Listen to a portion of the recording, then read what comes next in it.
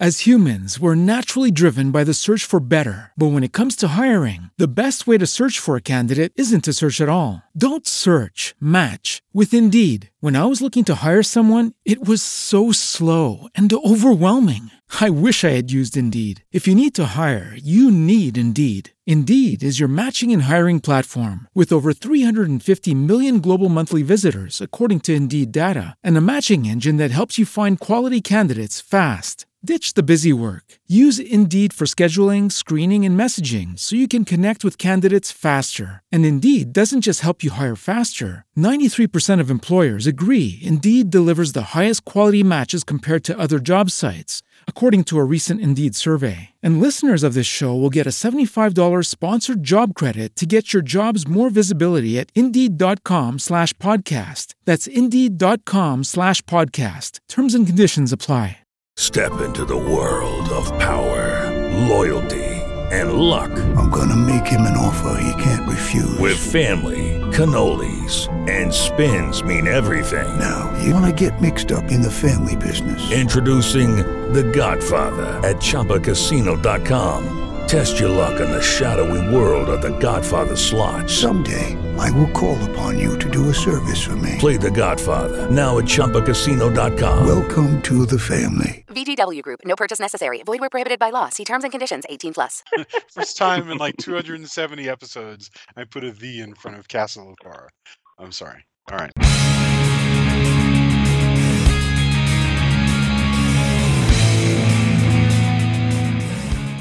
Hello and welcome to Castle of Horror, the show dedicated to horror movies and awesomeness. This week we continue our Flatliners retrospective with a bonus episode, the 1990 film Jacob's Ladder, directed by Adrian Lyne. Bear in mind, if you haven't seen today's movie, we're going to be talking about it from the perspective of horror fans who have seen it. So warning, spoilers ahead. From Denver, Colorado, I'm your host, Jason Henderson, author of the upcoming Young Captain Nemo series from Fievel & Friends Macmillan Books. With me from Los Angeles, Adam Foshko is director of story development for Activision's Call of Duty, Skylanders, and Destiny franchises, including story consultant on the brand new, recently released Destiny 2. Say hello, Adam. Hi, how are you tonight? Good to be back. I am so excited to be back for a third Flatliners movie, even if we had to invent one and sort of just corral one in to make one. So, yes. Also, from the Rio Grande Valley, Professor David Bowles has received awards from the American Library Association, the Texas Institute of Letters, and the Texas Associated Press. To the dozen books he's written, he'll soon be adding Feathered Serpent, Dark Heart of Sky, Myths of Mexico, and the YA steampunk graphic novel Clockwork Curandera. Hello, David. Have a good fucking day. Wow. The great line from the movie, man. It is. It is. I actually was totally, yeah. Was that related to the post office? I'm trying to remember when that actually came up. But no, it's after he's like been sick for a couple of weeks in the right. And his apartment, like and she's just like his fed up with it. Yeah. I love it. Oh, God. Elizabeth Pena is so fantastic.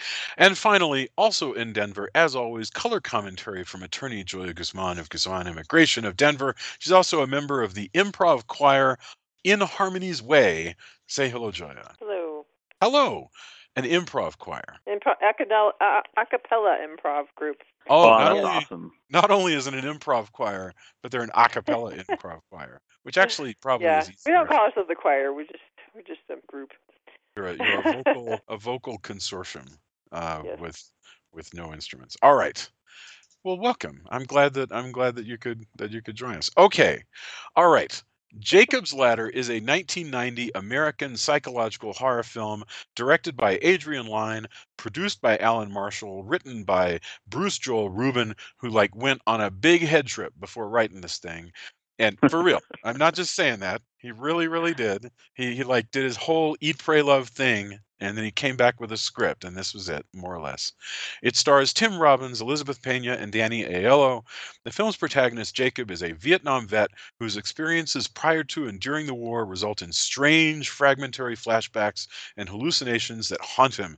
As his ordeal gets worse, Jacob desperately attempts to figure out the truth. So, we're going to get our opening thoughts. Let's mix it up. David, you have not opened in any of these three, so this time it's going to be your turn. Let's go David, Julia, Adam, and then I'll go David. First thoughts, Jacob's Ladder.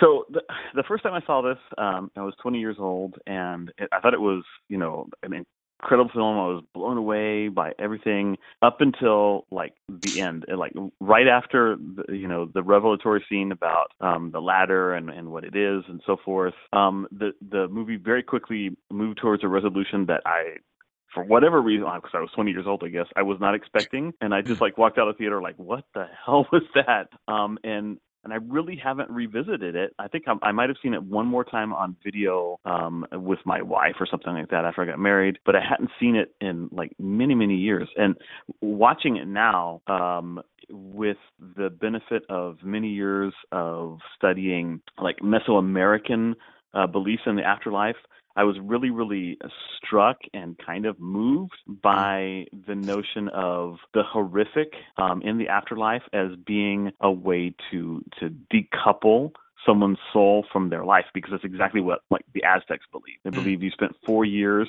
traveling through the 9 layers of the underworld, Mictlan. The land of the dead is what Mictlan means. And along the way, there were like horrific things. There were like demons you had to face and monsters and winds that were made out of obsidian blades that would, slice your flesh, and other winds that would send your soul fluttering around like a rag. And all of it was meant so that when you finally stood before the Lord and Lady of Death, almost every one of your connections to the physical world would have been stripped away, and you'd be allowed to they would allow you beyond them into whatever afterlife not even the Aztecs dared to speculate about lay beyond for human beings. And so when I was watching this, I know that the writer was inspired more by the Tibetan Book of the Dead, but I found it like just really, really moving in a lot of ways that at 47 years of age, I can see where at 20 I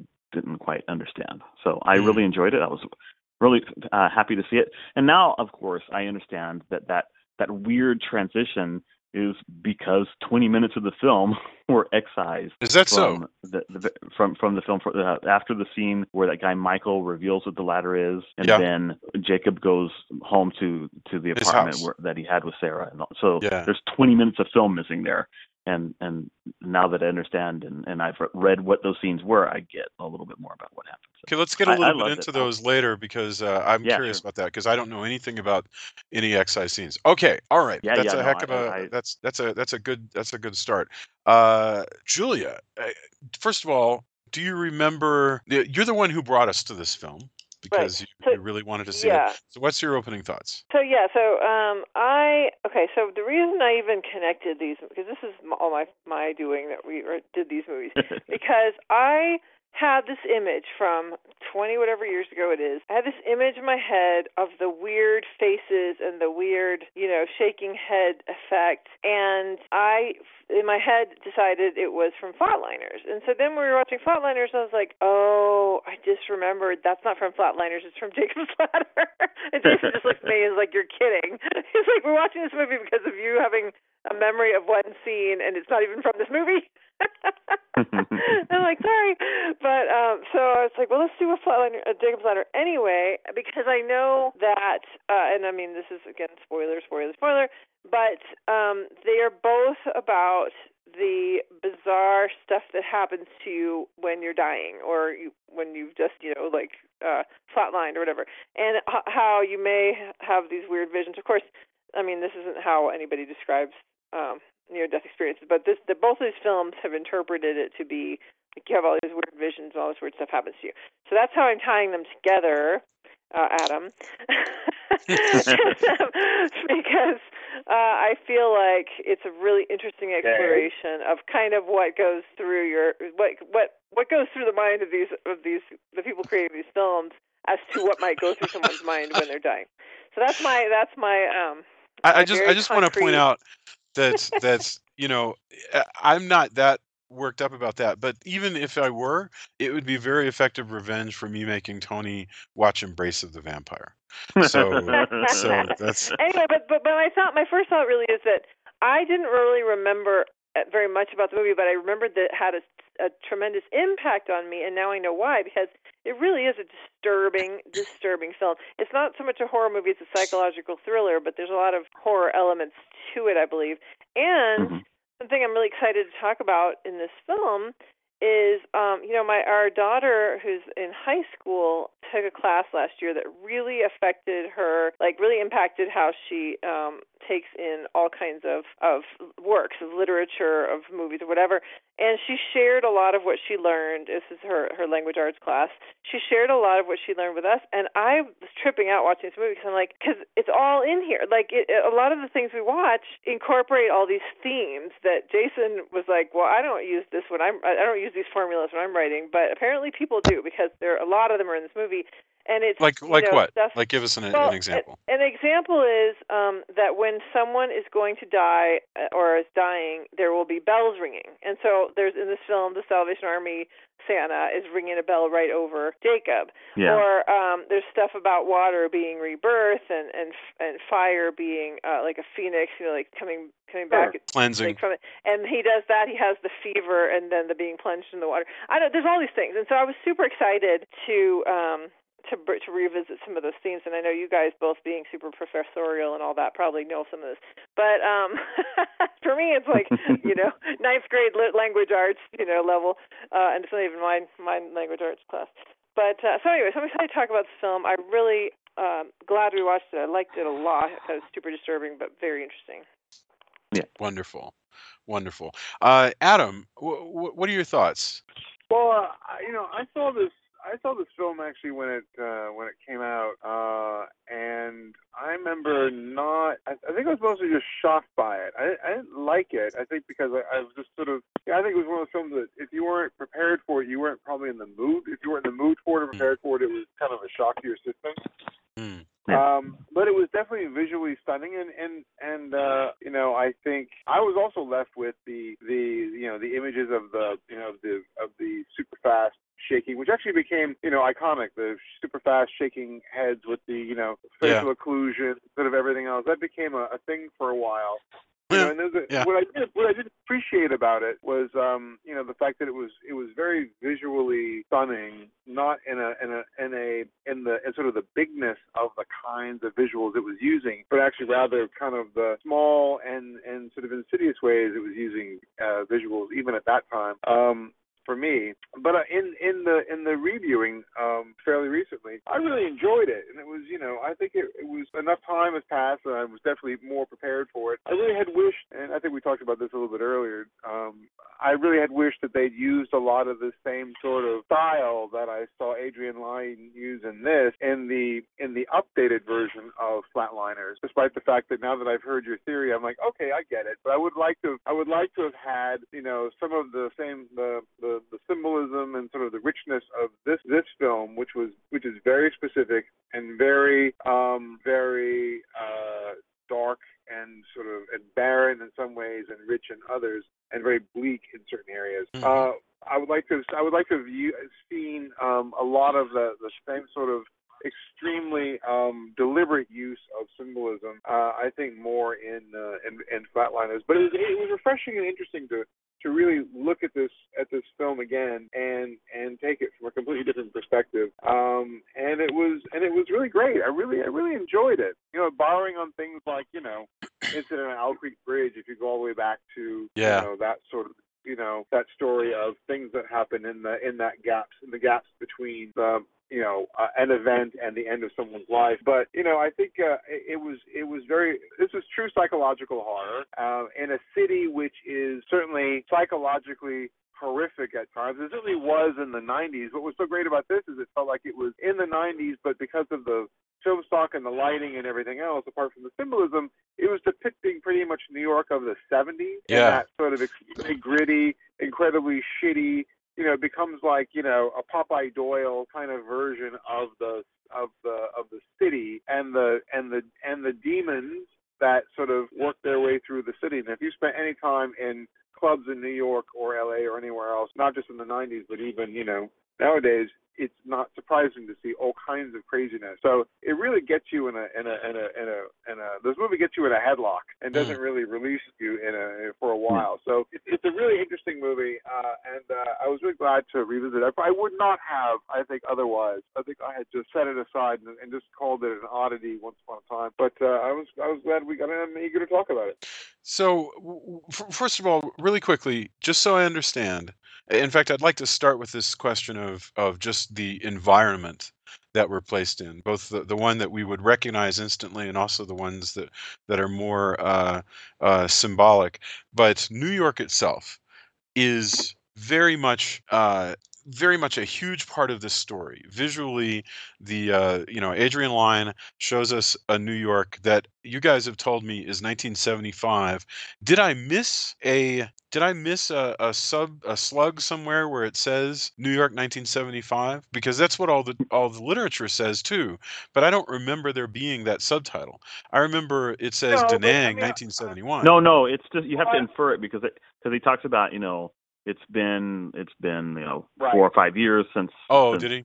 Okay. Since Vietnam and stuff like that, yeah. So I just missed the line of dialogue. Okay, all right. So it's the mid to it's basically the early to mid 70s in New York City, and I think what amazed me most is how grimy and uncomfortable and just horrible this city appears. His clothes are just wet from just how yucky it is everywhere. He's stepping in goop. Every surface seems to have grime on it. It looks like a city that's impossible to keep clean. Everybody looks like they've been sweating for days and they're cold. It's amazing just how much this film, being made in 1990, is an attempt to recreate at least a notion of what New York could be like. And of course, the director is aided by the fact that he doesn't have to get it exactly right. He has to get it right enough because, spoiler alert, it's like not really 1975. So right. That's right. It's like not really New York. And in fact, spoiler alert, there's no way that Jacob could even have any idea what New York in 1975 would be like. So there's also that. Yeah, but but he would know what it was like in 1971. So it's close enough. For us in the 1990s, looking at that, we have the advantage of it being 2017. But back when this thing came out, it looked having been a kid, but I was in New York in the 70s. I was New York in the 70s. It was pretty darn close. A reasonable approximation for those of us that were kind of watching it. I think even down to the film stock that was used and the way that it was lit. That more than an environment, it was sort of like, as opposed to Dante's Inferno, which is sort of like the impression you get out of, most of it. It's just the sense of that the city itself is a character in the same way that any of these sort of, like the weird faceless, creatures are. It has that same sort of, it's sort of it's recognizable as human. It's recognizable as the city, but there's also something to it where its face and its eyes are covered, and there's something darker to it. It's not entirely human, and the city the same way. It's not entirely the city. It is an occluded version of it. It is. And there's great callbacks to like Taxi Driver and The French Connection. Sure. But in like subtly, darker and more sinister ways, and so that's all fantastic. I was thinking of this movie with Jason. Who's the guy who played Jason Miller, the actor who played the priest in The Exorcist, and there was a movie where it was called The Nickel Ride, where his job in the mob, he's like a middle manager, and his job is just to control one like warehouse and just deal with the crap that comes in and goes out all day long. That's what it's about. It's about this guy in the mob who has like the most pedestrian, like almost legit job that ever existed. But it's in this kind of New York. It's in this New York that just seems to be covered in 3/4 of an inch of film all the time.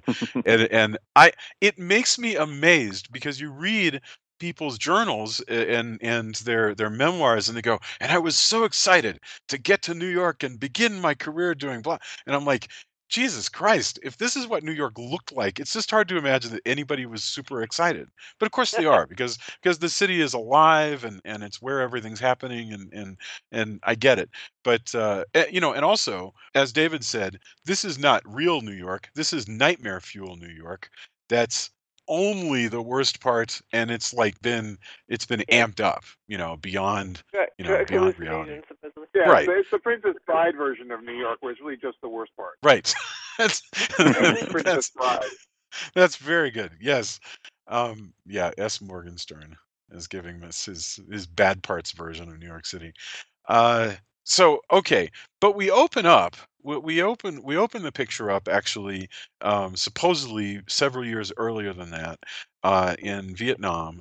And I have to say, when I first saw this opening sequence, where Jacob is just one of this unit in Vietnam, this looked to me like any other Vietnam movie. And in fact, when everything starts to go wrong, they seem to hit an ambush, and some of the guys start foaming at the mouth and falling to the ground. My thinking was, and I think what the movie wants you to think, is, oh, they've been hit with some kind of chemical attack. Agent Orange. Yeah. I'm going to stop you there and say, because I think this is already a question based on what you guys were saying earlier, based on something Adam said earlier, is I think they are. I think they actually are hit with, there actually have been given that chemical by the Army that's supposed to, because the whole thing is at the very end, there's a little Yeah. Well, there's a solution to the mystery. We'll get to it. Yeah, that says that there's a drug named BZ that was given to people to increase their combat abilities. So I actually think that they are. I'm not sure that that's not true what we're seeing at the beginning. No, maybe it is, but we don't yet know. In other words, all of the enemy are unseen, and so we don't know where the Viet Cong are attacking from, but we can pretty much assume it's the Viet Cong, and and some of the good guys are falling to the ground and frothing at the mouth. So we think there's a chemical aspect to what's going on. By the way, all that talking that they were doing, a lot of that was improvised. They were just kind of. It sounded great. That was cool. And what a great cast! It was great stuff. By the way, I mean, it's so cool. Oh my God, yeah. Some of those actors, to see them that young again in the 90s, is like, wow. Yeah. Yeah, really fantastic. I mean, it's barely the 90s. This came out in 1990. You got to think. Yeah, this 1990. Filmed in '89. You got Ving Rhames and Eric LaSalle. Who else is in there? Well, yeah, and the Ving Rhames and Tim Robbins stuff was all improvised. So when they're just like going back and forth, Yes. Just yeah. Yep. Taylor Vance, who this looks like so different here than he does in other more sinister roles later on, and it's pretty incredible. Yeah. There's actually a lot of wonderful characters just showing up all over the character actors, and people will know later, because later on Jason Alexander is going to show up. Asa Patha Mark Murkison from Law and Order shows up. I mean, so many, you can Louis Black is the evil doctor. Oh my God, did you catch that? No, I did not catch that. He's wait, what doctor? Which doctor? Which doctor? Louis not the witch Black doctor. Plays... What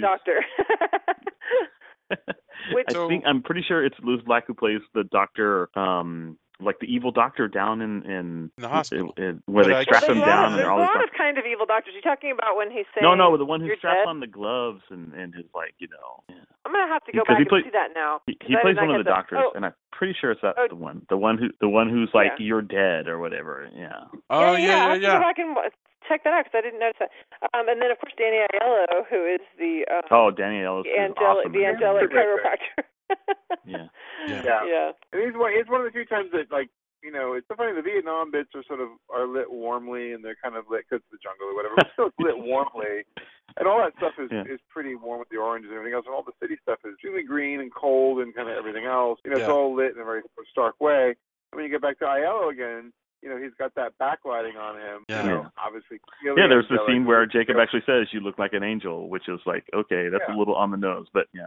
Yeah. Like you tell me that every very time. on the nose stuff here. But I mean, the thing I like is, there's a whole bit, particularly in the beginning, where you're dealing with directions, visual themes like paths, being lost, sort of intermittent. This is what I'm talking about. Yeah, this kind of stuff is fascinating to me. Like this whole idea that going into the woods and being lost in the woods is dealing with the unknown. See, I was saying, like, you guys probably deal with these things all the time, but for me, this is all like, oh, that's so cool. It's actually more important, than the faces. What's interesting is the occlusion, like the idea of things covering the face or things covering the eyes. This is all sort of a thing that, there are these interesting visual motifs, these visual themes that are kind of running through it. It's kind of fascinating how that's all sort of, it kind of runs. Well, there's lots of, that kind of symbolism is like throughout. So there's the one scene where he's in the elevator and they're like pennies plugged into like the broken bits of the mirror, like the pennies that would be placed on the eyes of the dead so they could cross over into or the coin to the afterworld. Yeah, right. Yeah. The first thing that he sees when he opens the door to his apartment is the dog, like the hound that guards hell. There's the ravens at the raven, and ravens are psychopops. They, accompany the soul to the afterlife. All its stuff is interwoven really runs throughout. Yeah, it's basically very daring that way, where it doesn't bother hiding the fact that it's putting these symbols out there. When he wakes up on the train, the very first thing he sees is a sign that says hell. Right. And then it's like, remember? And that's actually what happens after Vietnam.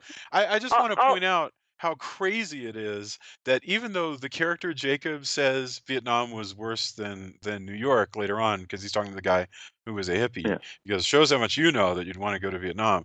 The fact is, other than the part when suddenly they get attacked and lots of violence happens, Vietnam looks a lot more comfortable and warm than New York City. I mean, in other words, it's like New York City. And Vietnam here's something to think about. Inviting. Yeah, go ahead. Yeah, here's something to think about. So this guy goes to Vietnam with a PhD, so he could have gotten a deferment. The fact that he went, and obviously, like his son had died. So, I mean, there's a lot of things that are not really spoken about that are just under the surface. But this is a guy that was fleeing New York and fleeing, the loneliness and sadness and bereavement that he felt, and going to this place where he was with a bunch of men who are just laughing it up, and their lives are on the line, but it's warmer and there's camaraderie, and he can escape all of this other stuff. So it's I definitely think it's unintentional. The Oliver is that right? The Oliver Sacks book, The Man Who Mistook His Wife for a Hat. He talks about it deals with memory loss, basically memory loss and various different brain diseases. And there's this one person that he interviews who says that he never felt more at home and alive than during the war, and the rest of the time he felt like it's not memorable, like his brain just won't even attach to it. So there's a pathology, but there's also it was just remarking on the fact that life felt more real and lovable in a sense during this heightened time of the war. Which is awful, but that I hadn't thought about that though, David. What you just said, the notion that the son had died and then he goes to the war. That's just really interesting. Right. Yeah. Well, and he's also divorced. Remember, he's like his son has died, and then he's broken up with his wife and kids. Broken up with his wife and she has which often happens. 2 kids. I mean, nothing drives people more apart than death of a child. So all the more reason for him to want to get the hell out of hell. So tell me again, how does it work, Adam, David? Who knows? How did at that point in 1971? Is it the case you could get a deferment if you had a PhD? Because chances are. Yes. If you were in school, I mean, you could presumably, if you were well educated, I don't know exactly how it would work, but one would imagine if you had an advanced degree, you probably weren't going to the front line. Yeah, because it was something you could get a deferment if you could demonstrate that your professional abilities, because of your degrees or whatever, were necessary for society, or whatever. So granted. But it wasn't, But he because apparently he's working has at a the post PhD in office. philosophy, so maybe that wasn't particularly useful. No, I not don't just that. He had kind of given up his career and was just working at the post office. That's after. So I don't know It's that. after Vietnam. He No, comes I back. think he was already at the post office before. I don't know. I don't think so. I think that information is not given to us. in my mind, though, my headcanon. Right. My headcanon is kid die. I mean, he gets his doctorate. Kid dies. Right. He volunteers to go to Vietnam.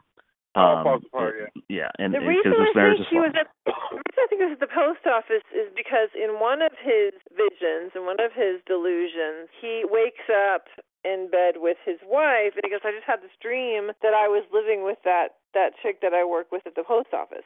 So that's why I'm like, but in that vision. In that particular vision you're talking about, he then goes into his kid's room and Gabe is still alive. So that's like an alternate universe. Yeah. Right. That's like He may not even have gone to Vietnam in that version.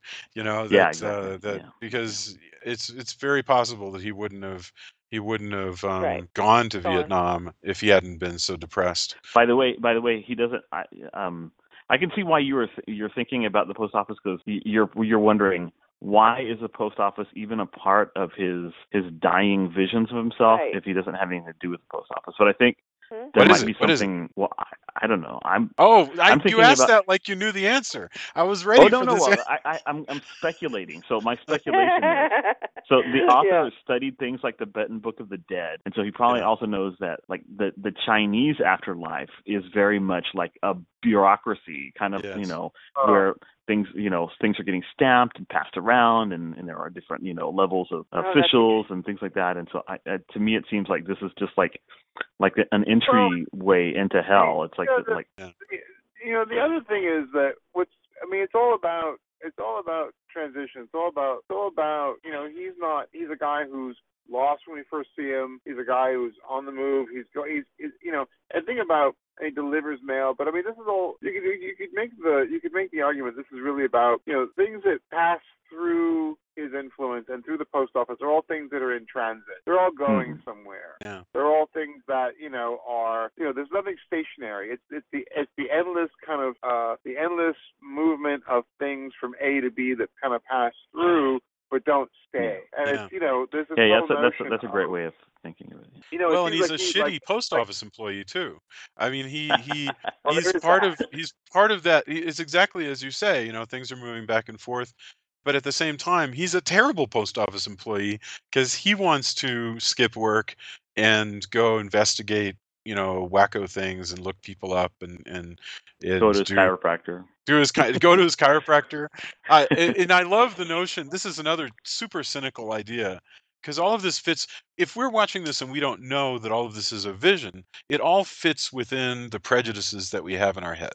That the post office is made up of a heavily unionized bureaucracy that is so poorly run that its employees can just sort of wander around and never actually do their jobs, and nobody will ever bring them to account. And I don't think anybody thinks about the post office. When you don't think so? I'm always like, good Lord, these people are work hard. I'm not saying I believe that, but I do think that's an idea. Especially in 1990, I think it's an idea running around that unions have sort of run crazy, and they've destroyed people's work ethic and so on, and this is also the time, remember, that going postal actually became a phrase. Like it didn't exist before then, Yeah, that's true, right. Of course, that is based on the other way around. That those guys are being worked so hard, right? And they're so controlled that they start going nuts. They lose it. But I was going to say about the chiropractors thing, that I bet chiropractors love this movie because it really does make them seem like angels and heroes, and apparently they actually had a chiropractor who was there coaching Danny Aiello the whole time so that he would do things the right way, and like other chiropractors have been thankful that in fact it looks just like how it would be. When you crack his neck, don't tear his head off. Yeah, okay. Yeah, it's very strange. It seemed like it was very careful. Although what's interesting is when you look at if you've been to a chiropractor, things look a particular way. But as you're in the context of this film, you're looking at even, before you're really getting a good look at Aiello and sort of the angelic, backlighting and everything else. When he's first working Tim Robbins over, it looks like a torture device, right? It looks like, he's like laying. It's so funny because even what's so odd is he seems like, again, a guy who's on the way somewhere and is lost. And even so far as when he asks him to turn over on his left, he goes, no, the other left. It's this sort of like, this whole notion that it's a question of being lost and not knowing direction and not knowing which way it's going. But he's in this torture device, which is the craziest looking thing. It's in his office, and I'm sure these are real things, but it looks horrifying when you see it for the in the context of this movie. And then as Aiello kind of is revealed to be more potentially angelic, then it really becomes interesting. But boy, initially it just looks horrific. Yeah. And the thing is, and to me, that's part of the whole theme of this, which is what appears at first to be horrific and painful is necessary. And so, it is pain, but that it's pain that he needs to experience in order to get better, in order to move on. I have to read the quote that he says because I loved this quote and it fits what you're saying, David. The one from Meister Eckhart? Meister Eckhart, right. So he says, Eckhart saw hell too. He said, the only thing that burns in hell is the part of you that won't let go of life, your memories, your attachments. They burn them all away, but they're not punishing you, he said. They're freeing your soul. So the way he sees it, if you're frightened of dying and you're holding on, you'll see devils tearing your life away. But if you've made your peace, then the devils are really angels freeing you from the earth. It's just a matter of how you look at it. That's all. So don't worry, Jesus. okay? I think that's such a beautiful concept, and I think it's really deep because it actually applies not only to this but to life. It's where you go through horrible experiences and you can see them as I've suffered, I'm a victim, this is an awful thing, or you can see it as something that has helped. It's like what they say, what doesn't kill you makes you stronger. It's something that has helped you figure out who you really are and find out what's really important in life and just get through something and be stronger. I think it's a really beautiful sentiment. So I just love that. But beyond that, it's even letting go of, it's specifically letting go of what's important, in fact. Completely. And well, that's the whole Zen, that makes it slightly troubling, the whole business of, clearly this is going to be a long process, because when we get to the end and a loved one of his in the afterlife leads him away, if he had actually succeeded in that process, the presence of a loved one wouldn't be meaningful. But I just want to point out, no, I don't think that's it. I think it's that he can finally let go of his earthly attachments, and then the idea that loved ones are there waiting for you when you die to help help you transition. But by the time you're ready to go, by the time your soul in the world of that Aiello seems to be describing, by the time your soul is ready to be sort of just poured into the universe, to become a part of whatever it is and then do whatever is to be done, that attachment will be gone also, I think. Yeah. I mean,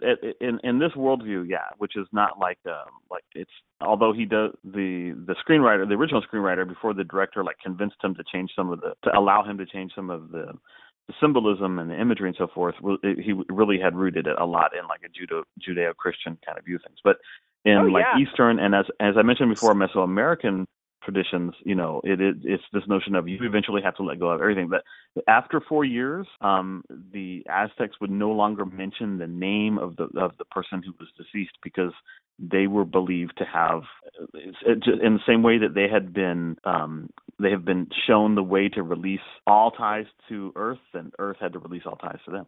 It's really kind of fortuitous.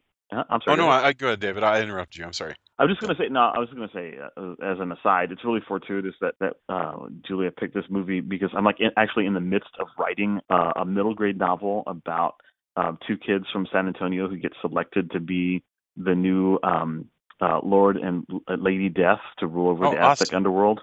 And this philosophical notion that we're talking about being able to accept death and accept the fact that you're moving on and that you have to let go and that the people on Earth also have to let go of you is like kind of at the core of it. Of course, dealt in a way that middle grade readers are going to be able to understand. So I was watching this going, oh, that's a great idea. I'm going to steal that. Yeah. I'm going to steal that. You can steal So from great this research. like crazy. Especially considering it's nearly 30 years old. I think you're all right. I just wanted to point out that there's that same thing you were thinking about, the burning out. That Thornton Wilder says that in Our Town, strangely enough. There's the point where you move forward in that play, and many of the characters that you followed earlier in the play are all dead. Many of them are also that were kids are now grown up and so forth. He just moves the action forward. But when you begin, the sun comes up on the cemetery of Grover's Corners, and many of the characters are just sitting in chairs, and these are the dead, and they're commenting. And the stage manager has this amazing speech where he talks about what they're doing, and he says, I just looked up this line, and it says, they stay here while the earth part of them burns out and burns away, and all that time they slowly get indifferent. Isn't that interesting? I mean, and this is a 1938 play by Thornton Wilder that is done in high schools all the time, but it never dawned on me how much what an idea that is, and what a sort of it's not per se non-Christian, it's extra Christian. It's just sort of extra Christian. That's a good way to put it. It has no relation whatsoever to anything that we learned as Protestants. It's just this notion, and you're telling me it's Buddhist, then it may well be that's where he grabbed it. I have no idea. Well, yeah, I was saying about the Buddhist idea of detachment, but not. I think that was something different from what David was talking about. Another thing I wanted to mention as far as the metaphors that our daughter taught me is the idea that flowers have different meanings, and the rose, which is the most desired flower, is you have to go through pain to be able to pick it because of the thorn. And at the end, when he goes into the house, there's these pink. I think I remember that there's pink roses there. I feel like that was where that was, but I remember that Jacob is like looking at roses at that point. So anyway, but that's just I think it's really neat that and some of it is on the nose, but I think it's really neat that they just are so committed. I'm not troubled by that at all. To me, something can be obvious as long as it's handled well.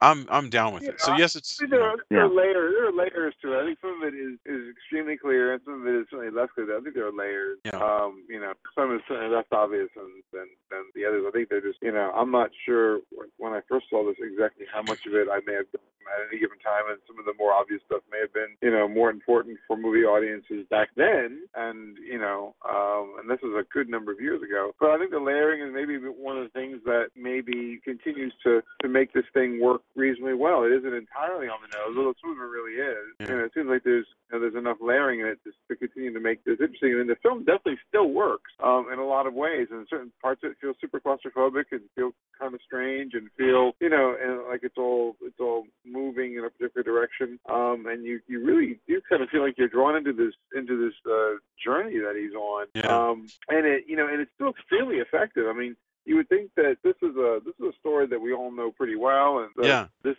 particular trip is one that we've seen, if not done exactly this way, then done in ways that are similar enough to where they're not as new as they would have been when this film came out. Sure. But it's still extremely effective. And it worked remarkably well. There's really no point where you go, too much. Yeah, I agree with you 100%. In fact, I thought it was richer. Knowing the ending and knowing what's really going on made the experience so much richer. You get to spend time like savoring, for everything from the clues to like the little, tips of the hat. But just like, understanding fully what is going on, you're able to like, I don't know if you enjoy it, but you're able to like, kind of like revel a little bit in this like really dark journey that he's got to go on to let go. And I mean everything from from his reading Camus' The Stranger to like all the other books like Purgatorio by Dante or things fall apart. It briefly pops up when he's looking through the drawers. Just all these like really really neat little things, like the song that's playing when Jezebel starts dancing with that weird demon creature is James Brown's "My Thing," which is from his album Hell. No kidding. No kidding. Yeah. So but it's just all this like really really clever and fun. No, it's wall to wall. But what I like is that if you're not thinking of that stuff, or if it's your first time through, the temptation is to follow the thriller plot that's going on, which is pretty prosaic. And this is not a complaint. This is the way it works. That's a pretty straightforward prosaic plot. There's something going on. He and his unit are beginning to remember things that happened in the war. By gum, he's going to prove it before more of them die. Somebody's killing them, and that's that we've seen that plot before, right? You could actually have made the movie about that, and I suspect the remake will be about that. Oh yeah. So before we started recording, there was apparently there is a remake. The a website that David found, and I think I saw the same one now, seems to say that nobody will say exactly how this remake relates to the first film, if it's a real remake, and somebody said that somehow it is an homage, a reimagining, whatever the hell that means, about two brothers. And so it might not even be like, I don't know. We modern day paranoid action thriller about two brothers. That is the description. What does that even mean? I don't know. I don't know. Because that could mean anything. The Danny Aiello character could be his brother. It doesn't. You know what I mean? I mean that could mean anything. They could say, "Oh, let's take the angel." Physical therapist and turn him into the brother. Fine. I just have no idea what the hell that's going to be. And that doesn't make me feel good. The idea that movie is coming out about a year from now and nobody can say precisely what it's about does not, especially after we just saw Flatliners 2017. That does not make me think about it. The cool thing, I'll tell you what, the cool thing about this remake is that it stars Michael Ealy, who is just a really fantastic actor. So there were a lot of people in Flatliners. I mean, there were a lot of people who were actually good. That's a good point. It had Diego Luna, for God's sake, and it's still. Yeah. I mean, it was lined up to actually be pretty good, and it was like, no. Yeah. So, but you know what? I've been surprised before. Sometimes, So hey, we'll see what happens. I want to switch for a moment and say, I don't know if you guys are carrying it around in your head right now, but the soundtrack, I should say the score to Jacob's Ladder, is just gorgeous. It is really, really amazing. It's from Jarre. Maurice Jarre, yeah. Yeah, and it's heavily like piano. It's just this sound of sadness most of the time. Because much of this time, as he wanders around, either looking for clues or just wandering aimlessly, it's sort of the wet outside in this hellish version of New York, and the piano just plays and is sad for us, and it's pretty amazing. I mean, I really really loved this score more than I usually, to be honest, don't really notice scores very much, but this one really really struck me as amazing. Yeah, no, Jarre is just incredible. I mean, it's the guy who did Dr. Zhivago and Dead Poets Society, and I mean, he also did Mad Max Beyond Thunderdome. But hey, he wasn't responsible for Tina Turner's songs. Yeah. Ryan's Daughter, Lawrence of Arabia. That was an incredible soundtrack. I love that soundtrack. So this guy gets around, or got around. Actually, he's got around. Yeah. Now, but yeah. So that was gorgeous, and as much as a composer has at his beck and call as big an orchestra as he wants, typically for a movie like this, it's mostly a score just driven by a piano, and it's pretty beautiful. So we talked about the music, we talked about the symbolism. I do want to talk about the women in Jacob's life. he when Jacob, let's presume that he doesn't meet, let's presume a world where all fantasies are true. When Jacob goes to Vietnam, he is still married to his lovely wife, with whom he has 3 children in a small but very comfortable and warm looking apartment in New York. The one And child has already died. I'm talking about before Vietnam, before he goes to Vietnam. Before Okay. yeah. Right. And Yeah, but what I'm saying is when he goes to Vietnam, the child has already died. Yes. yes. Uh-huh. All I'm saying is he has this wife who's like a picture of kind of it's not suburban because he's well, it's Brooklyn, I suppose, but you know, of sort of suburban normalcy, of expectation of what you're supposed to be. You know, a guy like Jacob, probably this is precisely what he was supposed to be, is married with kids, you know, at a young age. He's not Married to Georgie from Sisters. Right, right.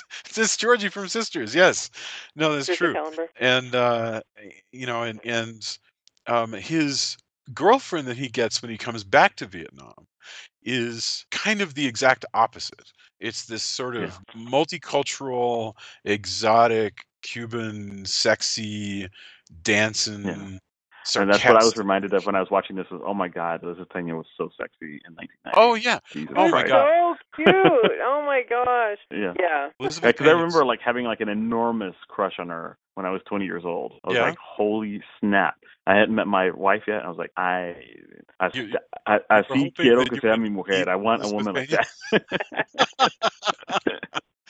It's like, I'm not married yet. I'm holding out hope that I will meet Elizabeth Yeah, Pena. that Elizabeth Pena will say yes when I talk to her. And have you ever seen the Friends episode? It's the one with the list.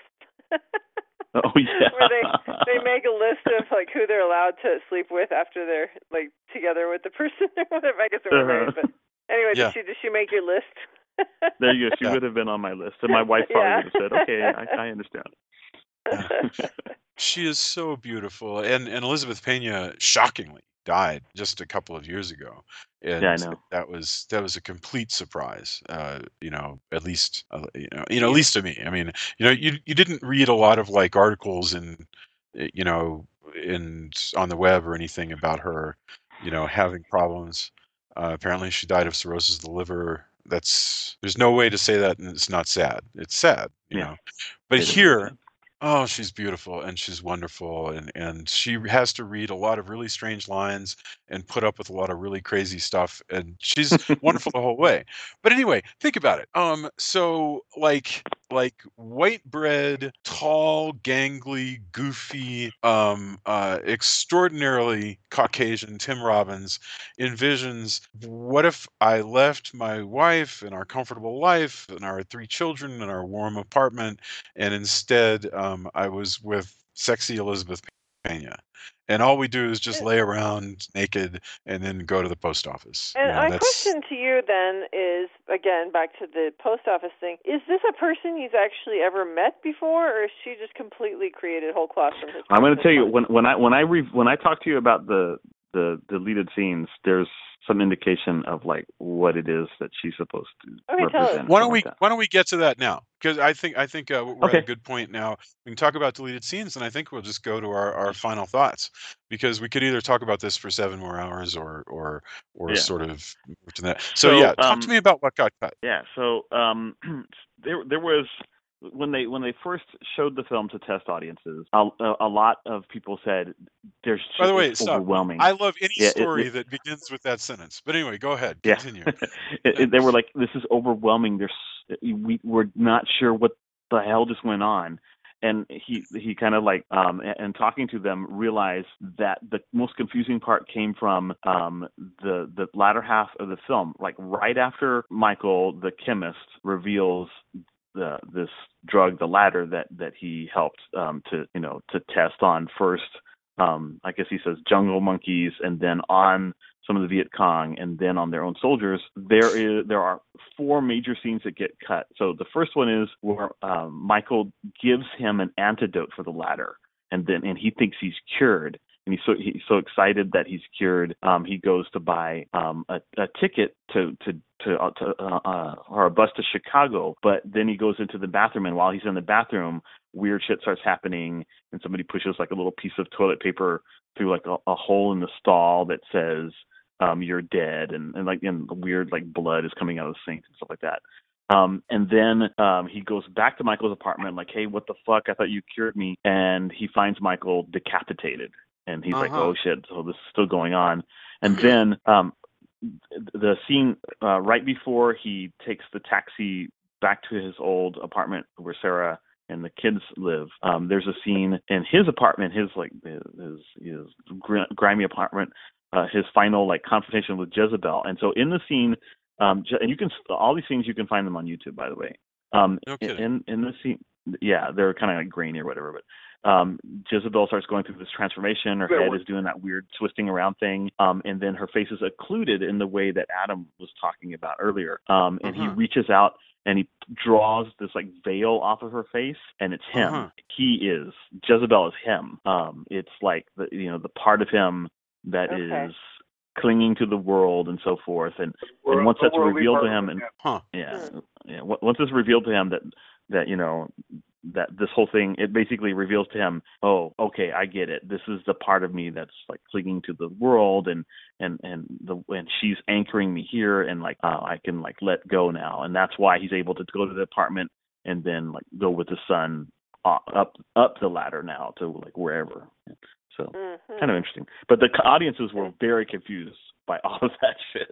Yeah, no kidding. And in the scene where she's transforming that like weird demon that she was like getting nasty with on the dance floor comes back and intermittent cuts or whatever. That shit was crazy. That whole dance scene, that was nuts. Yeah. Because when you were talking about how it started out being kind of more Christian, but then it brought in some other themes. That's a particularly Christian theme of confronting this demon, this devil. And so that's what I thought of there. And then what about the meaning of the name Jezebel? Like, because I always think of it. Yeah, no, I mean that's definitely a biblical allusion to Queen Jezebel. Yeah. I don't know if anybody has any thoughts on that. I don't remember what the story of Jezebel is, because I'm not a biblical scholar, so I just didn't know. I don't remember either. All I know is that the name always got used in popular culture for a deceitful woman. Yeah. So she was Phoenician, right? And she marries a prince of Israel named Ahab, right? But then the prince becomes a king, and now they're king and queen of Israel. But she doesn't worship the God of Israel. She continues worshiping Baal, the nature god or whatever.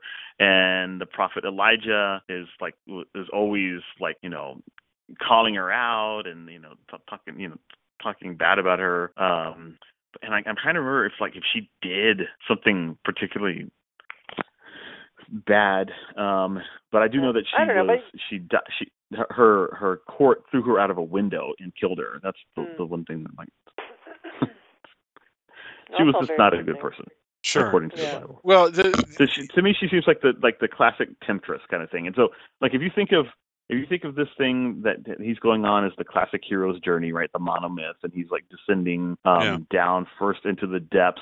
And so there's a point where he's got to have the confrontation with the goddess, that's Jezebel, and then there's the atonement with the father, which is coming to the atonement with the father probably is his scene with Danny Aiello, where he's like telling him to let go or whatever. It's in that way, like a lot of things, it's classically structured as a monolith, and then he rises up out of that darkness into the light at the end. I want to call out a couple of other things that are really cool to look for here. I think if you said, "Hey, Jason, what do you remember about Jacob's Ladder?" I didn't remember the shaking head effect that everybody loves. I did remember being plunged into a bathtub. The bathtub of ice. That thing where he and think about this. This has zero special effects. This effect.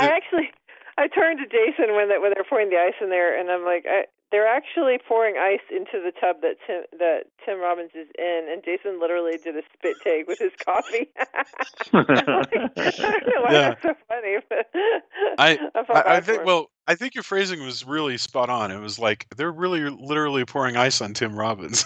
It was like, but no, I mean what I mean is this is low tech. This whole it's hey, the doctor The whole says thing you is low have tech. It's all practical special Sure. effects. None of it is post production. but I really mean visceral. Very, yeah. it's very New York is gritty. Everything seems really extreme and very physical. Whether Yeah. it's the sun, or whether it's the city, or whether it's the ice, or it's all seems very low tech, very His visceral. being It's rolled in the very- gurney down into the guts of that insane hospital, and Right. like just it A gets hospital Right. increasingly does not exist. stranger and stranger. From Yes. first, there's like just a patient curled up on the floor, and then suddenly there are other No, patients that was moving, and then there's like yeah. a cage above them, and people are crawling. It's so that Yeah, was, it's- But and again, that was amazing. very also very similar to Flatliners, because all those Yes. visions that they have are like that, where everything is just really disgusting, and But there's a whole lot it's, less neon in this picture. Yeah. Oh yeah. No, absolutely. There's a lot more going on. Yeah, for sure. But but in a way that one thing that's very much like Flatliners is that this is yet another hospital that would not exist in reality. Now the excuse this Yeah, movie that's has true. is this movie is completely the hospital here is completely being concocted in the dying mind of Jacob, right.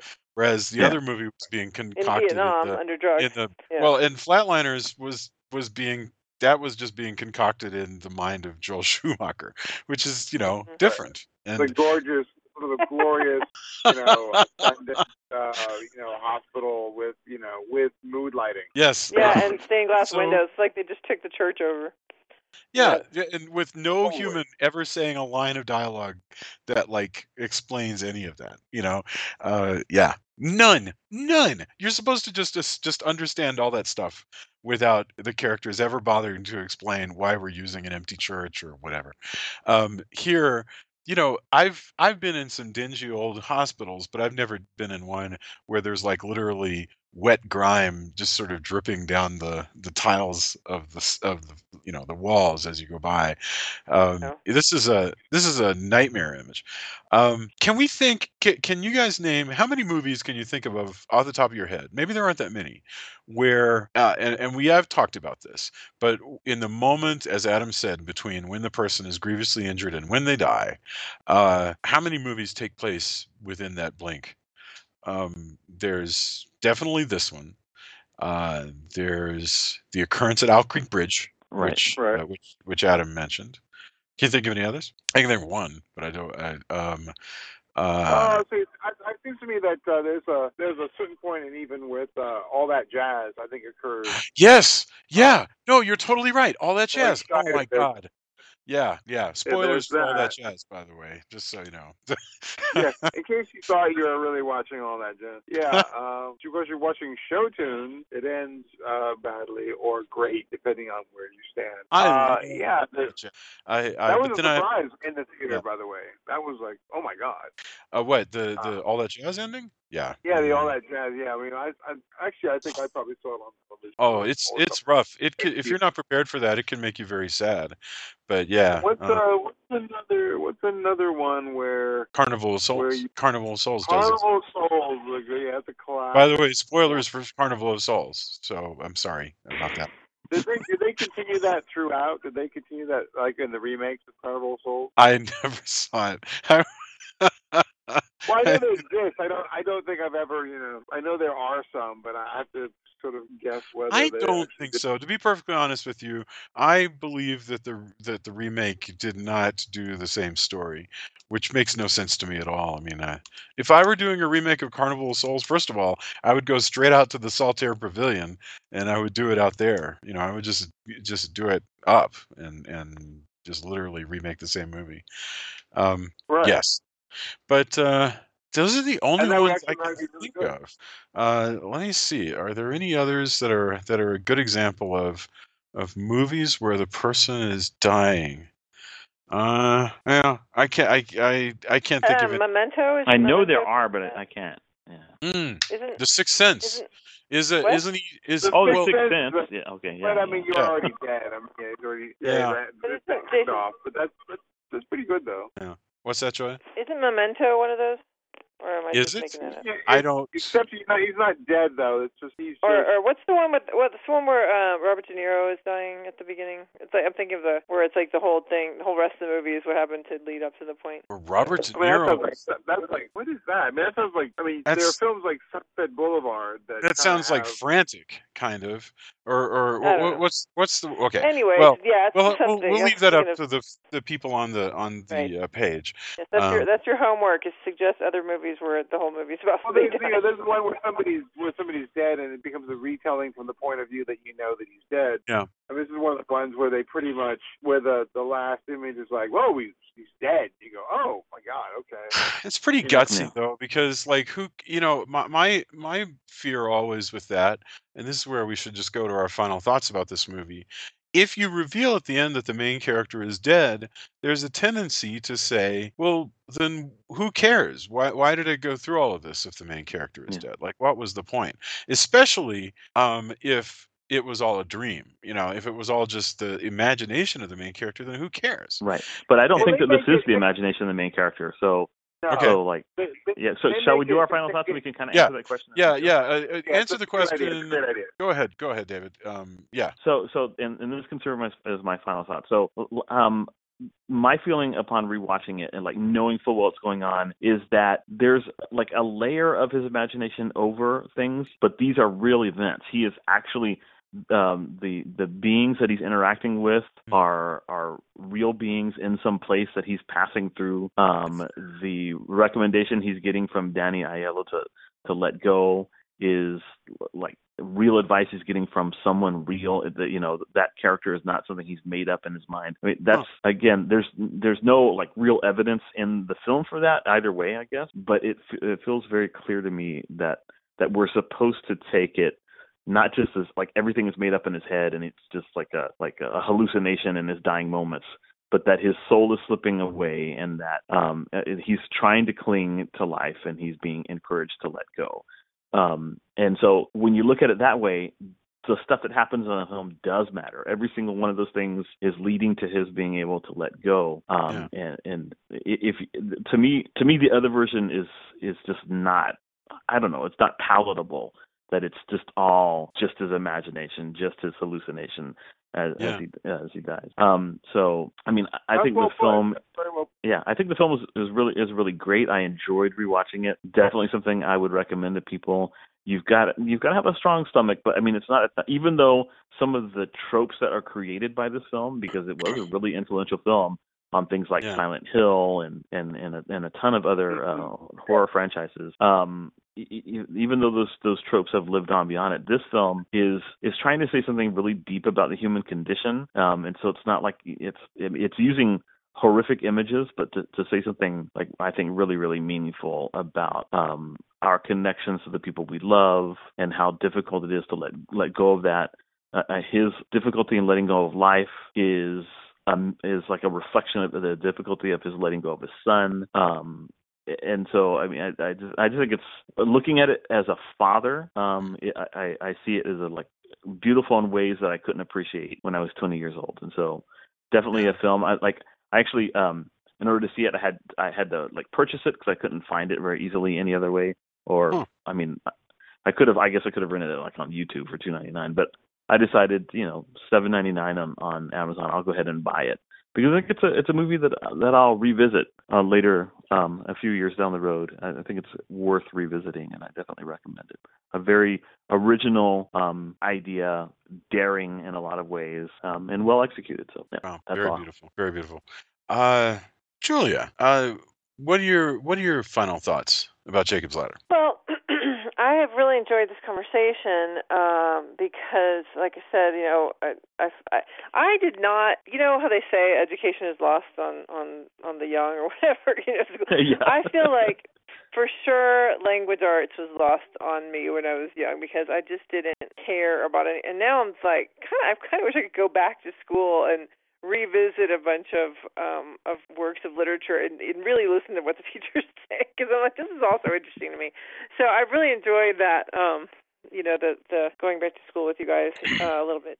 And that's been a lot of fun. But like I said, I think it's a really interesting picture, to use Adam's word. it's not like anything else that I've really seen much of since then. And I just watched it again, and I was thinking, wow, I've forgotten so much of what happened, but it just really stuck with me, and there's a good reason for that. So yeah, I really appreciate you guys taking this journey with me. That's all. Well, beautiful. By the way, there's all these things like the great courses and stuff like that you can do. Yeah. So if this is something that's really important to you, I'm sure we can figure it out. So, you could also accompany your daughter to school, which would make her very happy. Totally. I'll just like tell the teachers, don't mind me. I'm just going to sit in the back. It's nothing. Well, a couple of years ago, and I only cracked like the surface of the surface. But I decided I would try and read a bunch of things that I was supposed to read when I was a senior in high school and didn't. And it was really great because I read like stuff like The Chocolate War, and just all these books that I remember everybody talking about that I had never read. And it was wonderful. It was like a wonderful couple of months, just sort of filling in all these gaps that I didn't have. But as you're well aware, it never ends. There's always more. There's always more gaps. So. Yeah.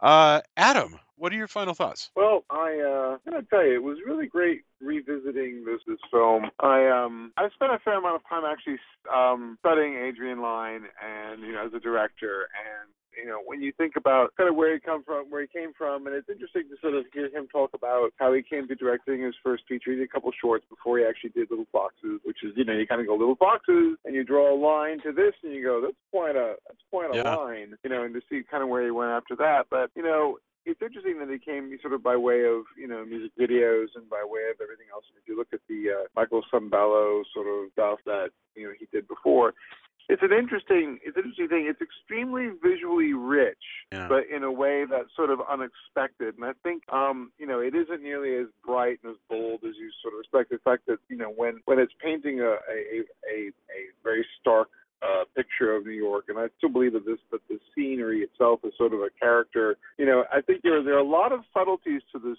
picture that we don't really sort of because they're actually sort of well constructed. They're not so obvious, so there are different layers. So some things are super obvious, and for everything that you point out and go, that's really on the nose. There are 3 or 4 or 5 things that are less so, whether they're visual or whether it's in the dialogue or whatever else. So I think it's actually a film that you can revisit. And I was surprised how well it held up between the time that it came out and then I had seen it and the time that I sort of had touched on it this way or that, over time, but really now sat down recently and looked at it with, more seasoned,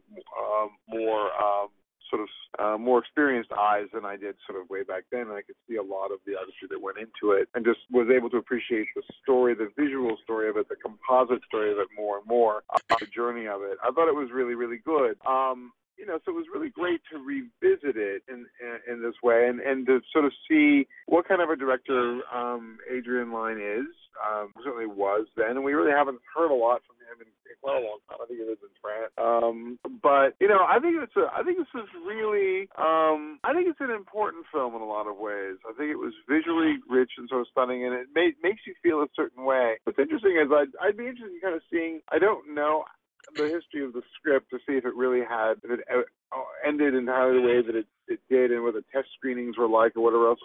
How the studio may have helped to shape its ending, because it's a remarkably happy ending. It's not even really bittersweet exactly. It really is sort of played out. It's a real shocker, but it sort of it plays out in a sort of really nice way. It's a very well put together film, and I gotta say I really enjoyed revisiting it and really taking it apart and just trying to get a sense of it. And there's so many things that I think this influence. I mean, the shaking head thing, and the the occlusion of the eyes and the face and all that, and the sort of the muslin cloth over the face. I think we've seen that effect in other places before, and I think a lot of it came from the sort of the stunning impact of how it was used here. So I think it's had a real impact. And it's interesting when you think about Robbins sort of at the time that we were sort of seeing him in this. It was really interesting. I don't think we knew kind of what to expect from him when this picture came out. That's a good But point. you know, Yeah. I think it was. I think it's. I think in the area of Flatliners, you know, there is a that is very physical, leaning over into sort of the, I don't know, we'll say spiritual. I won't even say metaphysical, but I'll say definitely sort of spiritual. You know, this seems extremely spiritual.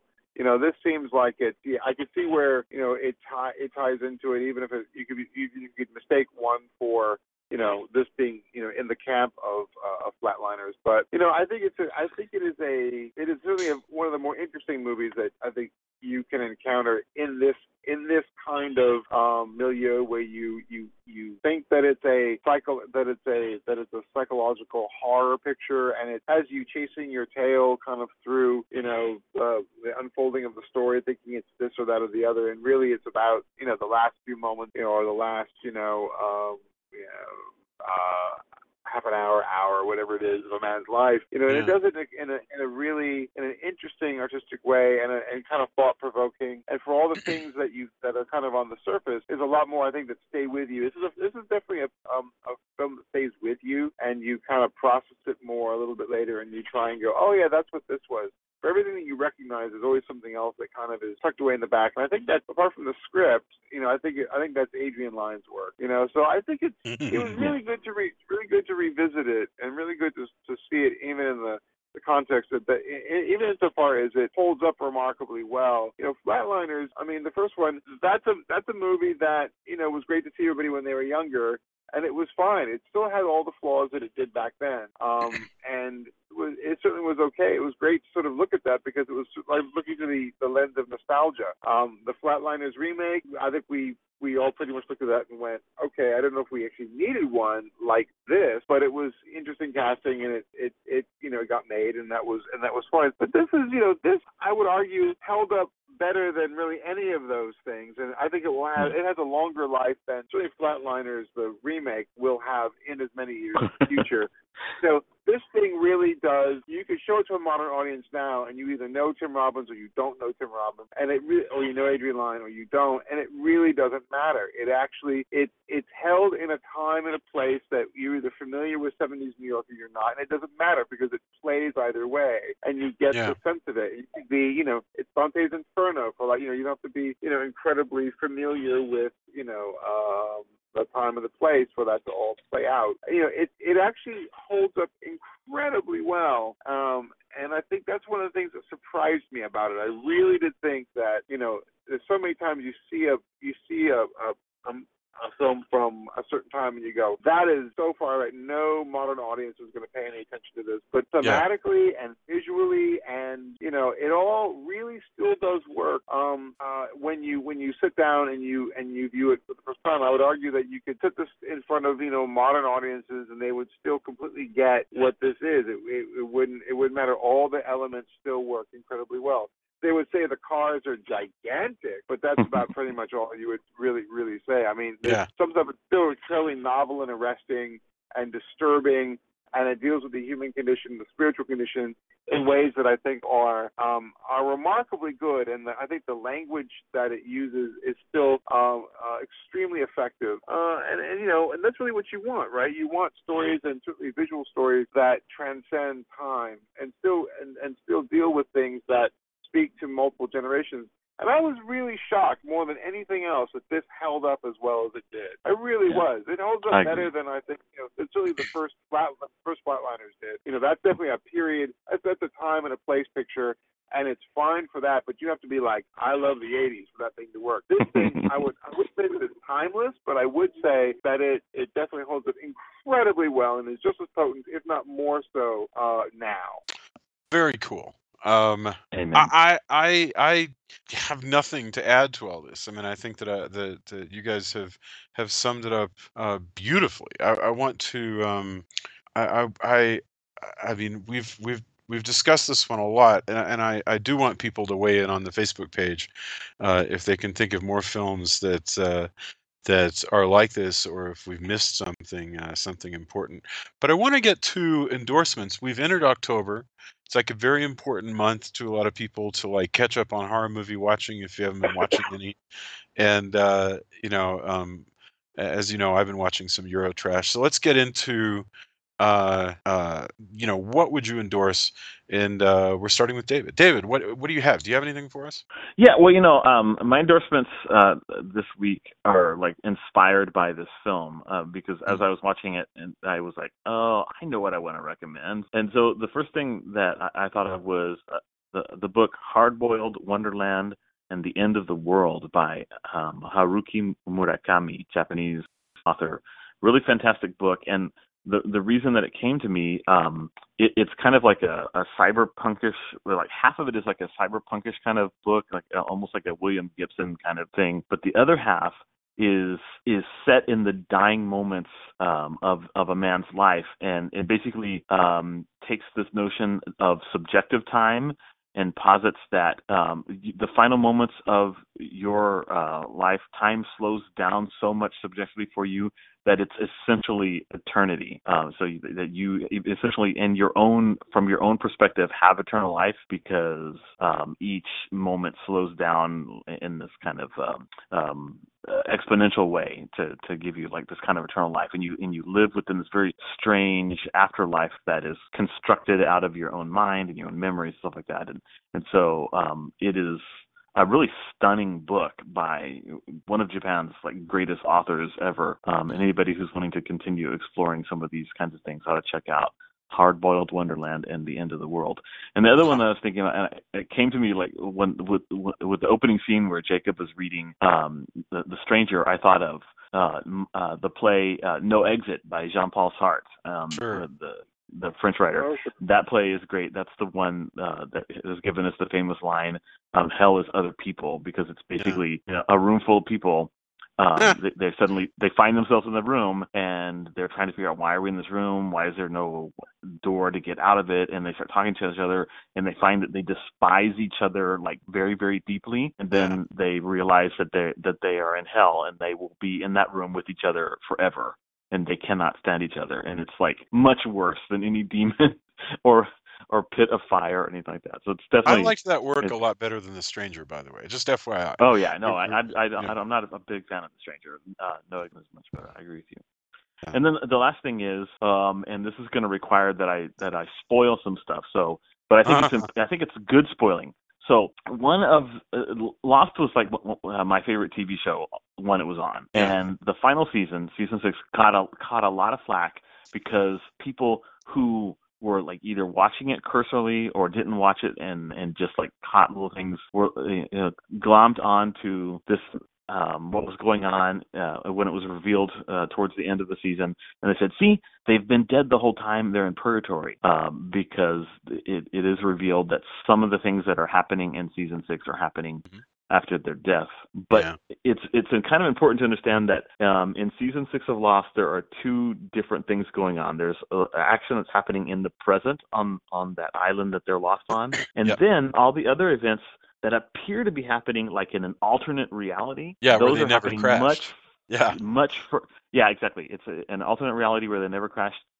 All of that is actually happening many, many years after the final scene of the series, like conceivably decades and decades in the future, where all of the characters are now dead. They've probably lived full lives and grown old and died. And in the afterlife, they've created this way to come back together because their experiences on the island were so important that they wanted to be able to find each other in the afterlife. And so dude, now I gotta go, but now you're gonna make me want to go back and watch the whole damn series. I'm like, that's not right. Yeah. Because the thing is, they were at the end of season 5, the creator started saying, instead of doing flashbacks, we're going to be doing flash sideways. Oh my God. And they were deliberately obscuring the fact that what they're going to be showing is something that happens, after these characters die, but like again, like decades in the future. And so all of it is happening in some kind of reality that they've constructed together to find each other after death. And when you watch it, that way, it's kind of. I mean, because I rewatched it the first time through, I was so shocked and kind of bewildered and so forth in the finale that I was upset. But when I rewatched it, knowing what was going on, it was kind of like rewatching Jacob's Ladder. I was like, okay, I see why they would want to come back together. I see why their experiences together have made them a family, and in the afterlife they would want to find each other, and so they would find some kind of way to bring them together. This is going to be something that we discuss at some point. I mean, I know, right? Like my head is exploding right now. I'm like, I don't think that's. I've had conversations about this, and in some cases with people who kind of were involved with the show, and I'm kind of like, what? So I just was like, I want to talk about this, but I have a feeling it's going to be a long discussion. It would be a very, very long conversation. I remember the Flash Sideways was a term that they used when they were promoting it. I will say, Julia, if you decide to watch your way through Lost, just let me know when you're done, and I'll just ask you. You're gonna move out for a couple of weeks. Is what you're saying? Yeah, I mean, Well, you can also go look online. There is a sort of a viewing path you can also pick up as well, which is sort of like here are the essentials that you sort of want to. You don't like watch every single episode. You kind of watch this one. It carries you through the various seasons. You know, there is that. It's sort of been, that sounds awesome. Together. Yeah, a way to like watch the essential episodes and just get the gist of what's going on. Yeah. Right, and I think there's a way to navigate your way through that, which in retrospect, doing it retrospectively is way better. Sure. Not even because it's sort of presupposing that you're going a particular direction, but just because you're kind of omitting the things that aren't necessarily part of the critical path. Yeah. The ones that were. I feel like I need to do that for the X-Files too. Go back and watch all the X-Files that way. Like perhaps the polar bear. Episode, Perhaps the polar bear could have been done without from Lost. I'm just guessing. Yeah. What I always loved about Lost, by the way, was I kind of wished that my own life, like whenever I suddenly remembered something, that there would be this like that sound effect, like a whooshing sound. There was always this like kind of like noise that would lead into memories or commercials. Either way, I was like, I wish the transitions in my life all were accompanied by that. Were accompanied by some kind of sound effect. I just want the Law and Order to tung. Gong, gong. Yeah, absolutely. Well, thank you very much, David. That's wonderful. Julia, do you have anything to endorse for us? I didn't have anything until David started talking, and I was like, I've got one, just based on what you were saying. My favorite, and I may have talked about this in the past, I have a feeling I probably did, because one of my favorite books of all time is Dr. Brian Weiss's Many Lives, Many Masters. And it's a book. He's a psychiatrist who didn't believe in reincarnation and past lives and all that, but he did do regression to earlier parts of your life with his patients, and he had a patient who regressed past before her childhood into another life, and he was so taken by all the stuff that she said and knew and languages she spoke and whatever that he decided to write a book about her experience, and has in fact become sort of now like a past life guru guy. But he's amazing, and he's like super legit, extremely well educated psychiatrist. I've met him. I've done a workshop with him and everything because he's just so fascinating. But that was the beginning of my fascination with all that stuff. And it's Many Lives, Many Masters. And so if we're gonna talk about what happens after you die and past life and all that, then I feel like that's a natural That's one of my wife's favorite recommendation. books too. Mm-hmm. That's cool. Yep, that's it. Wow. Thank you. Many Lives, Many Masters. All right. Adam, do you have anything for us? I'm taking it and spinning it the other way. I mean, Jacob's Ladder and even this conversation has gotten like way deeper than, Jacob's Ladder takes you down a different direction. So, the palate cleanser du jour is basically binge watching The Tick. Oh, wow. Is on Amazon, and that'll definitely do it. And I have some of the people who were involved in the original version, and even executive producing on this one. But I came into it having read the graphic novel, the Ben Edlund graphic novel, and kind of everything else. And so I kind of sat and just in an effort to sort of pass the time, I was like, I'll watch the pilot. I found myself just continuing to sort of watch it, and I was sort of vaguely charmed by it, and I thought it was really good. And I have to admit, it was great fun. It captured a tremendous amount of what's fun about that world, and those characters. I'm sort of interested in seeing where it's headed. It was very interesting. So it's a complete palate cleanser to all the stuff that we sort of have been watching, and it is far from it's not deep, but it has a certain depth when it comes to the world that it is describing and is constructing, and there's a firmament to it and a depth to it which was surprising. It wasn't serious, but it felt firm enough to be able to support the story as it was going. And so I it was one of those things that I said, that actually worked remarkably well, and I found myself once kind of I got started, I wanted to keep watching it, which is a refreshing thing to encounter when you're consuming any kind of medium. And before I knew it, I'd sort of gotten through the entire offering of whatever that season was. And That's great. So it was actually, it kept my interest. It was a lot of fun, and I had to admit it was really good. So I would recommend it. It's on Amazon. Wonderful. You remember a couple of weeks ago I promoted Red Oaks, which is another Amazon series. I'm really loving the Amazon series that I've gotten into recently. So that's that's fabulous. Okay, mine is that was still pretty sublime. So we had deep, we had sublime, and this is banal. I am absolutely going to throw you something that is just banal, but I have to throw it out there. So last week, first week of October, was all about Eurotrash, and I was loving it. This week, I think it's going to be, for me, 50s horror. And today I was looking at this movie called Blood of Dracula. Not to be confused with Taste the Blood of Dracula. Not to be confused with the Andy Warhol movie Blood for Dracula. This movie is Blood of Dracula. Blood of Dracula is not a Dracula movie. It's not even properly a vampire movie. It is, in fact, a 1959 black and white girl gang movie about this gang of girls who are really not that criminal, but whatever, who, they're tough, and this girl gets sent to reform school, and she's being kind of recruited into the girl gang. And then this psychiatrist that she's seeing is doing this experiment in altered statesy kind of regression to sort of unlock the hidden aggression or whatever the hell. I don't know why you would do such a thing, but whatever. She is doing this hypnotic experiment that turns our heroine into a sort of teenage werewolf, and So like it the is. Michael Landon movie. It's but it's not. actually almost a rock solid perfect remake. I would presume about a year and a half later of I Was a Teenage Werewolf. It's kind of the same movie, and so it's if everything I've just said to you, black and white girl gang 1950s vampire sounds like something you would like. This is precisely what you were picturing.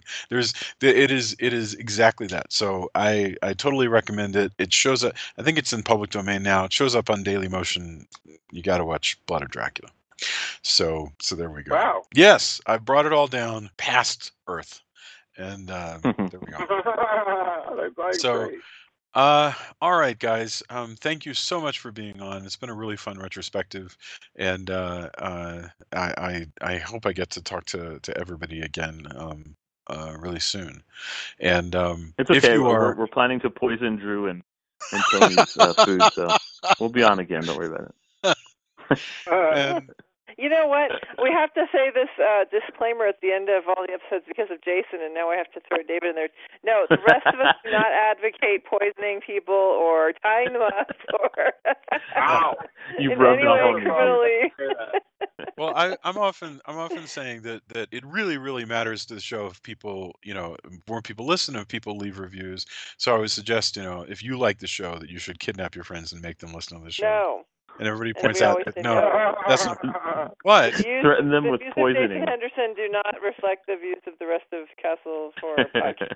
But definitely leave reviews. We want to hear them. We want to hear from you on the Facebook page. And I know what's coming next. We are going to be doing Halloween 3 next, and then we've had several suggestions, and we're going to talk internally and figure out what we're going to do after that. But in any event, thank you very much, guys, and I will talk to you all soon. Have a wonderful, wonderful week. Bye, guys. Thanks a lot, guys. Bye-bye. Bye-bye. As humans, we're naturally driven by the search for better. But when it comes to hiring, the best way to search for a candidate isn't to search at all. Don't search, match with Indeed. When I was looking to hire someone, it was so slow and overwhelming. I wish I had used Indeed. If you need to hire, you need Indeed. Indeed is your matching and hiring platform with over 350 million global monthly visitors, according to Indeed data, and a matching engine that helps you find quality candidates fast. Ditch the busy work. Use Indeed for scheduling, screening, and messaging so you can connect with candidates faster. And Indeed doesn't just help you hire faster. 93% of employers agree Indeed delivers the highest quality matches compared to other job sites, according to a recent Indeed survey. And listeners of this show will get a $75 sponsored job credit to get your jobs more visibility at Indeed.com/podcast. That's Indeed.com/podcast. Terms and conditions apply. Hello, it is Ryan, and I was on a flight the other day playing one of my favorite social spin slot games on ChumbaCasino.com. I looked over at the person sitting next to me, and you know what they were doing? They were also playing Chumba Casino. Coincidence? I think not. Everybody's loving having fun with it. Chumba Casino is home to hundreds of casino-style games that you can play for free anytime, anywhere, even at 30,000 feet. So sign up now at ChumbaCasino.com to claim your free welcome bonus. That's ChumbaCasino.com and live the Chumba life. No purchase necessary. VGW. Void where prohibited by law. See terms and conditions. 18+.